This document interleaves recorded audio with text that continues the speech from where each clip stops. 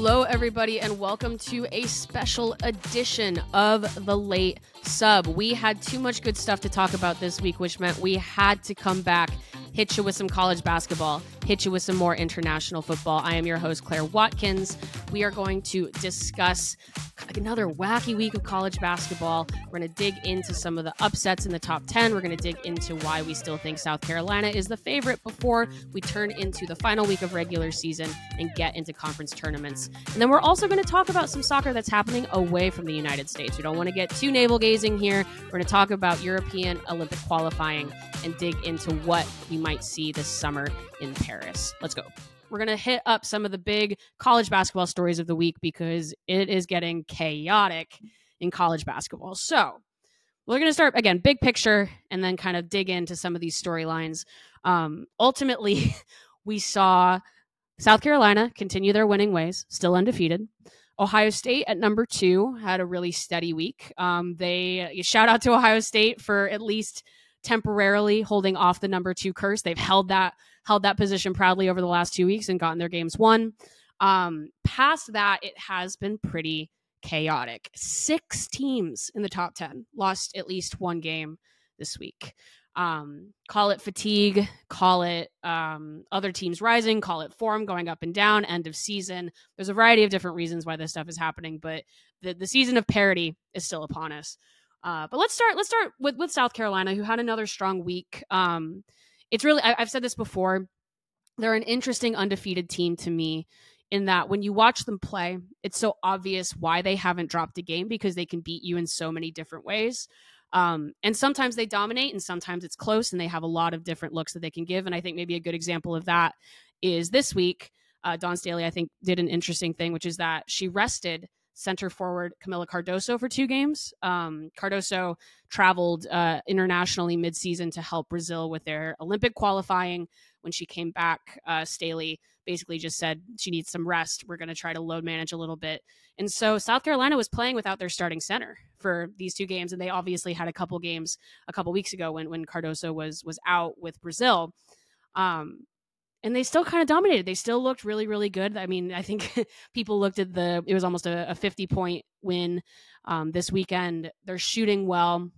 They're hitting momentum well after a couple weeks where some of the shooting wasn't necessarily as strong as it had been at the beginning of the season. I like that. I think that's a good example of a top college coach with the depth to be able to pull something like this off, but also making the decision of like, okay, we need to have a player like Cardoso feel fresh as possible going into SEC conference tournament, going into NCAA tournament. And also let's run some drills.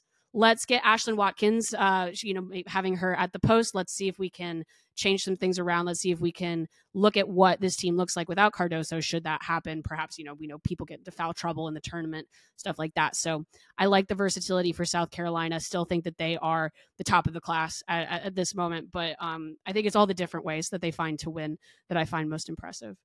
But let's talk a little bit about the chaos underneath them. So Stanford, Iowa, NC State, USC, Oregon State, and Kansas State all took losses this week.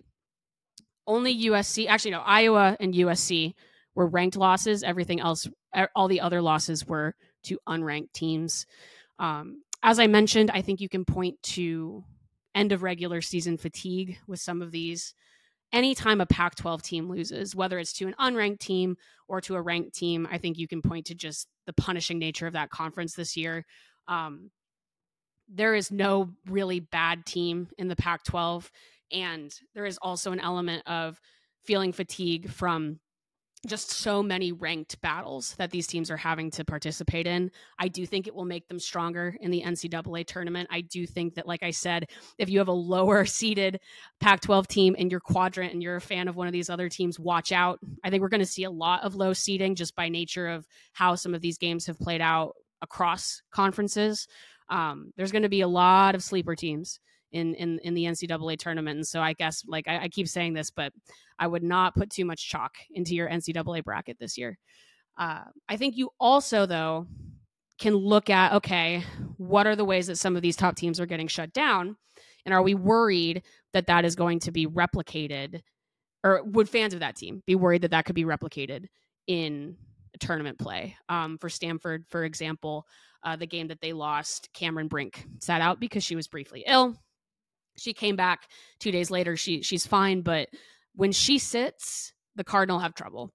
And so I think her health going into conference tournament and going into NCAA tournament will be paramount. There's no reason to think that she's not healthy going in, but they are not a team that can afford to lose her for too long. It makes them really susceptible to upsets. I think with Iowa, they're playing Indiana at Indiana. There's no, shame in that kind of a loss. Indiana's a very good team, but they did basically take the approach that they were going to shut down Caitlin Clark's teammates, force Clark to beat them herself. She started to get fatigued, struggle in the second half. They were not able to convert. Iowa was not able to convert. So I think we saw that when LSU played Clark and Iowa at the NCAA final last year. There are approaches that as long as you can get Clark's teammates shut down, which you can't do every time because they're also very good. But if you do have those one-off games where the teammates aren't hitting, Clark's not hitting from deep, Iowa can be shut down. They can be beaten. USC took a ranked loss to Utah. Pretty normal stuff. Like I said, the Pac-12 is incredibly deep, very punishing, very tough. Juju Watkins had 2 more 30-point games.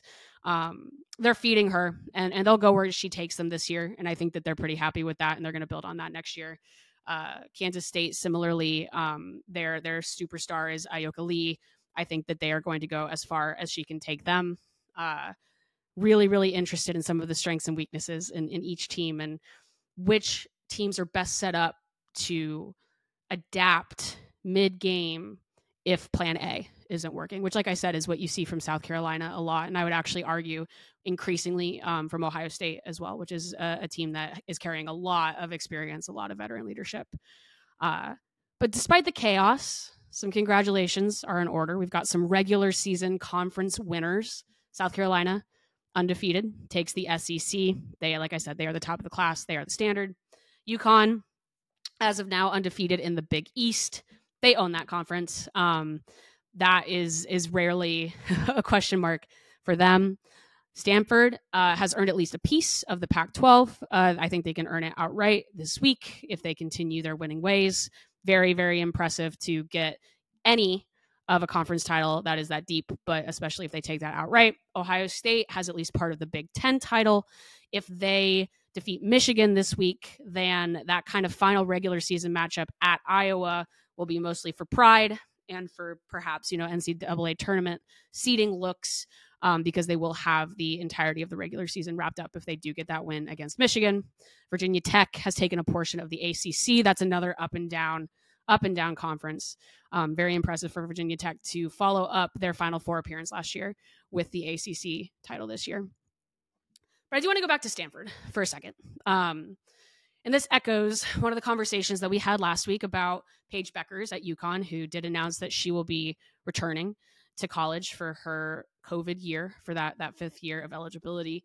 Cameron Brink also participated in senior day yesterday, I guess, as we're recording on Monday. And she said she's undecided. She did fully participate in senior day. She did the walkthrough. She did the flowers. She did the speech. She did fully take in that moment if that was her final regular season game at home at Stanford. But she did tell the crowd that she's not sure. I think this is really interesting, not just for what this looks like for the college basketball landscape next year. If we do see these 5th-year players come back, it really changes the pipeline for some of these younger players coming in who are incredibly talented. It kind of turns college basketball into this pressure cooker where you have these older players against kind of these younger players who are, you have the older players who have the experience and the talent. You have the younger players who are just blisteringly talented and have nothing to lose. Really interested in how that plays. But I'm just interested in it from a WNBA standpoint as well. We're seeing WNBA teams begin to scout these games. The Chicago Sky were at UConn versus DePaul on Sunday, scouting not Beckers, but perhaps someone like Aaliyah Edwards. LA Sparks head coach Kurt Miller was at LSU versus Tennessee this weekend. You actually have to think that if someone like Cameron Brink, if Caitlin Clark, if they don't go to the WNBA, that Rickea Jackson will be the consensus number 1, and I think she's a great pick. It wasn't an amazing game, but we are just seeing these WNBA coaches try to go all in on this particular draft class without actually know exactly what they're looking for. And all I can give is kind of my thought, which is just I do hope that we see some of these players go pro. I think change is good. I think change is one of the most beautiful things about sports. I want to see these players at a higher level. I want to see room for younger players to come through and show us new, different, exciting things in college basketball. But I do think it's one or the other. We're either getting the pressure cooker or we're getting kind of an opening of the door to some new, fresh ideas in college basketball, which I think would be fun as well. And then real quick, I want to do 2 quick individual shout outs. Obviously mentioned Caitlin Clark a couple of times. She is now 51 points away from passing Pete Maravich's NCAA all-time scoring record, men's or women's, after a 24-point triple-double on Sunday against Illinois. She is also 33 points from passing Kansas's Lynette Woodard for the women's major college record. That is the AIAW major college record, which I think increasingly people are saying that should also stand as an NCAA record. It is not Woodard's fault or place that is not encompassed into NCAA records. And she has actually been pushing for a correction of the public record to include those stats. And then I also want to shout out Syracuse guard Daisha Fair, who is now 5th on the all-time NCAA Division I women's basketball scoring list. She surpassed Brittany Griner this weekend by reaching 3,302 career points on Sunday. With just 100 points scored, they are ranked. They will be probably, almost certainly going to the NCAA tournament, though I think there's some question in conference about automatic qualification. But with just 100 more points scored, she could reach the top 3. I think this is also an accomplishment worth celebrating, and I'm excited to see how far that can go. It would be incredibly cool if we saw 2 new members of the top 3 in the all-time NCAA D1 scoring list in one season. So that's college basketball. Real quick roundup. We got a lot to see kind of in the last week and a half of the regular season, and then we're getting into the real nitty-gritty deal with conference tournaments. Do you want to dive deeper into women's sports news of the week? You can get the latest news delivered straight into your inbox. That's right, you can start your morning off right 5 days a week with the Just Women's Sports newsletter, our free daily newsletter that brings you the latest and greatest in women's sports. Whether it's breaking news, exclusive conversations, or just a cool stat that you might be missing, we've got you covered. So never miss a story on women's sports. You can subscribe for free at justwomensports.com/newsletter. That's justwomensports.com/newsletter, and we'll see you in your inbox. And then finally, we're going to talk a little bit more international soccer to close. This is an international FIFA break, which means that all club play is currently suspended and teams or players are with their international teams, some of which are most of which actually are in Olympic qualifying, unless you are in that South America or North American, Central American region, the ones playing in the Gold Cup. But I want to talk about European qualifying briefly because we saw some incredible games this weekend in the Nations League semifinals. Quick rundown. Europe, UEFA, has changed the way they do Olympic qualifying. In the past, they used to actually just cherry pick the top finishers from the region at the World Cup. So they did not have their own individual Olympic qualifying. They would say, okay, these top 3 teams at the World Cup did the best. The next year, they're going to participate in the Olympics. This was because they didn't want to take anything away from World Cup qualifying or Euros qualifying, which in Europe is extensive. I really actually like a lot of what they do with qualifying. You know, Sandra and I were talking about increased programming in the North and South American region. I like the constant qualifying in Europe. I think that programming is really important for smaller nations to build up programs, and you can see surprises. But that means that everything has been turned into this sort of perpetual Nations League, which not only is used for Olympic qualifying, but will also in the future be used for Euros qualifying and World Cup qualifying. There are different tiers. You can be promoted, you can be relegated in and out. But at the top of the top level, we had 4 teams battling for Olympic spots. And people might have seen in the past couple of months that we've already seen some top European nations not qualify for the Olympics. I think England was the most shocking one. They did not advance top of their group. The Netherlands did. I think the other one was Sweden, though they were in a group with Spain, which is incredibly tricky, which leads us to our newest qualified team for the 2024 Paris Olympics, which is, in fact, World Cup champion Spain. They won their semifinal against the Netherlands, which advanced them to the Nation League final and also qualified for the Olympics. In the other game, France defeated Germany. Now, France is already qualified for the Olympics because they are hosting, which means that the third place game, which will be played actually the day this episode comes out, between the Netherlands and Germany, will decide that final third slot for Europe. I don't know exactly how you quote unquote solve European qualifying for the Olympics. It's brutal. 3 slots for a region that strong is really, really tough. I, however, do not think that they should have an outsized influence at the Olympics because that is not what the Olympics are for. If you want a deeper European look, you can watch the Euros. I think that there's a reason why these competitions are different, and also Europe obviously has many slots for the World Cup. The Olympics in spirit are truly supposed to be a competition across the world. I don't think you want to see too much outsized influence from one particular region. I actually also think that Nations League in some ways is more competitive than just picking out of the World Cup. However, it does seem kind of crazy, right? That England, for example, makes it all the way to the World Cup final after having won the Euros the previous year and will not even be participating in the Olympics. But I think that's exciting. I think we saw some really, really good soccer from all 4 of these teams this week. Spain looks great.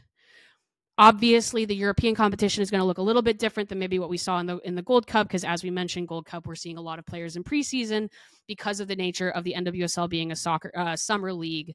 In these European teams, we're seeing a lot of players who are mid-season, but the momentum that Spain has created is incredible. And I do think it's worthwhile to put forth the question now of, is this going to be the first team that goes back-to-back winning a World Cup and winning an Olympics? It's never been done before. Obviously, the team that has come the closest is the United States, but even they have never done it. Spain qualifying for the Olympics for the first time in their history this year. Just really fascinated to see how that plays. You watch them now and you think, yes, this is the best team in the world. Can they carry this momentum? Can they stay healthy? Can they implement new coaching ideas with their new coaching staff? Can they maintain form in what is a pretty grueling 2 years where they do, the fall to spring club season, play a summer tournament, fall to spring club season, play a summer tournament. Fatigue is a real factor here. Again, they will play France in the Nations League final. I also think France is looking like one of the best versions of themselves right now. Not unlike Spain, they also ousted a very unpopular coach. It looks like they're implementing a plan. They're implementing a project. I would love to see France do well at the home Olympics this summer. They are a team that has always been a contender. They have always been in the upper echelon of European competition, and they struggle in major tournaments. And I would really, really love to see them do well at home. They did not pull that off in 2019. I would like to see growth from them there. And then, like I said, Germany and the Netherlands will play for that final slot. When I talk about a grueling schedule, I don't think there's any better example than the Netherlands. Because they were an Olympic team in 2021, they have played in these summer tournaments year after year after year. I don't think that is easy. And when you do have, this is something we talk about, the load management, we talk about injuries, we talk about, is the NWSL doing the right thing by playing in the summer?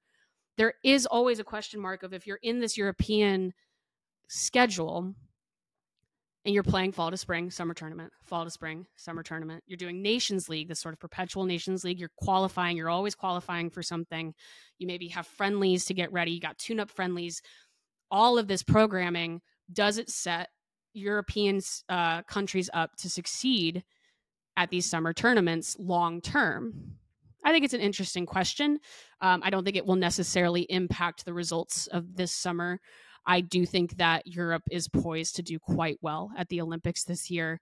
But yeah, the Netherlands are a really good example of a team that has struggled with injury and has had some coaching turnover, not least in part to the fact that they play so many summer games as a nation. And then Germany, I also just think is interesting. They were the Euro runners up against England, looked like a promising young team that really, really struggled at the World Cup last year. They bombed out of the group stage, as everyone recalls. They to Colombia. They lost to Colombia, and it's just been they've kind of struggled to see through this project that was sort of promised at the Euros. I don't know exactly who I like in this third place game because, like I said, the Netherlands look tired and Germany looks a little bit aimless. But I think it will be fascinating to see who moves forward in that as well. Just to remind everybody, the qualified teams for the Olympics at this moment are the US, Canada, Brazil, Colombia, New Zealand, France, and Spain. We're going to be getting answers in the Asia region at the end of this week, and then African qualifiers actually go into April. So we'll see the whole field in a couple of months. But always have to keep an eye on the larger competition, the bigger picture. And I think there's a lot of really interesting storylines going into this summer. But let me just say, European qualifying is brutal and those teams look good. So if you can check those games out on Wednesday, I highly recommend. Which actually brings me to my final thought of the episode. This has been the theme of like the whole episode. It's funny, I wrote it up when I was script writing and then I was like, oh, I think we've actually touched on this a lot. So I'll keep it brief. One of the other big storylines of the week is the Canada Soccer Players Association is suing Canada Soccer, or members of Canada Soccer, member of the Canada Soccer board, for alleged neglect of their fiduciary duty, dating back to a business deal, or kind of a restrictive media rights deal done with Canada Soccer Business, which the Soccer Players Association has alleged. They have said that it is so restrictive that it has negatively impact investment and growth for Canada Soccer for years.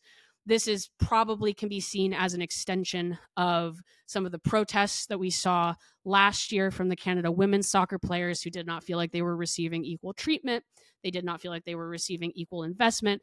To be fair, the Canada men's soccer team also has serious issues with this particular rights deal. They have issues with Canada Soccer. This is not necessarily just a gendered problem, but as we know, a lot of times in women's sports, when there are budget issues across multiple teams, a lot of times it is the women's team who hurts the most. And I just want to say, I think this whole episode is a really good example of what can happen when teams feel secure and they feel like they can be free and be brave and play well on the field, and what happens when teams don't feel that way. We feel very good about the U.S. I think they were very invigorated by the investment and the gamble made in the hiring of Emma Hayes. That felt ambitious. That felt like the U.S. really wanting, the U.S. Soccer Federation still really wanting to be the premier team in the world. We're seeing Spain continue their ascension and look even better than ever after the World Cup win, after a very public battle, not only with their coach that was in place during that World Cup win, but also their federation president. We're seeing France look sharp and look like they know what they're doing after ousting their own embattled coach. We're seeing on the flip side, we're missing teams like Jamaica at the Gold Cup. We're seeing actually Nigeria in African qualifying has now made it to the final round for the first time in a number of years. They are a team that has always publicly have to push for more resources or even to get paid on time. Whenever we speak competitively about women's soccer, the teams that always feel the best supported off the field are in that conversation of most competitive on. And you see the range of teams who are already some of the most materially supported teams in the world to teams who are fighting for basic travel budgets, again, getting paid on time, per diems, salaries for their coaches, being competitive in the coaching market, and what that means when you are unable to get that support from your federation and turn that into these looks at major tournaments. Which is to say, I think I really like the slogan of equal pay that the United States took on because it's catchy, it immediately snaps, it immediately makes sense. But these issues are many layered, they are worldwide, and they are also unique to each particular country. So keep an eye on Canada's lawsuit. Keep an eye on teams doing well when they're feeling like they've got coaches in place that support them. And keep an eye on the teams that are not participating in perhaps something like the Gold Cup, or teams that are not able to make that jump to do well in the Nations League, because there is still so much further to go. So thanks, y'all, for listening. This has been a special edition of The Late Sub. We've got new good stuff for you next week. Got more U.S. to talk about, more soccer, more basketball. And I also just want to shout out real quick, you guys may have noticed that we have upgraded our newsletter from 3 to 5 days a week, which is maybe fitting for a week like this one. There's too much women's soccer, women's sports news to talk about to just get into 3 days a week. So tap in, subscribe to the newsletter, and we will see you next Wednesday with a new episode of The Late Sub.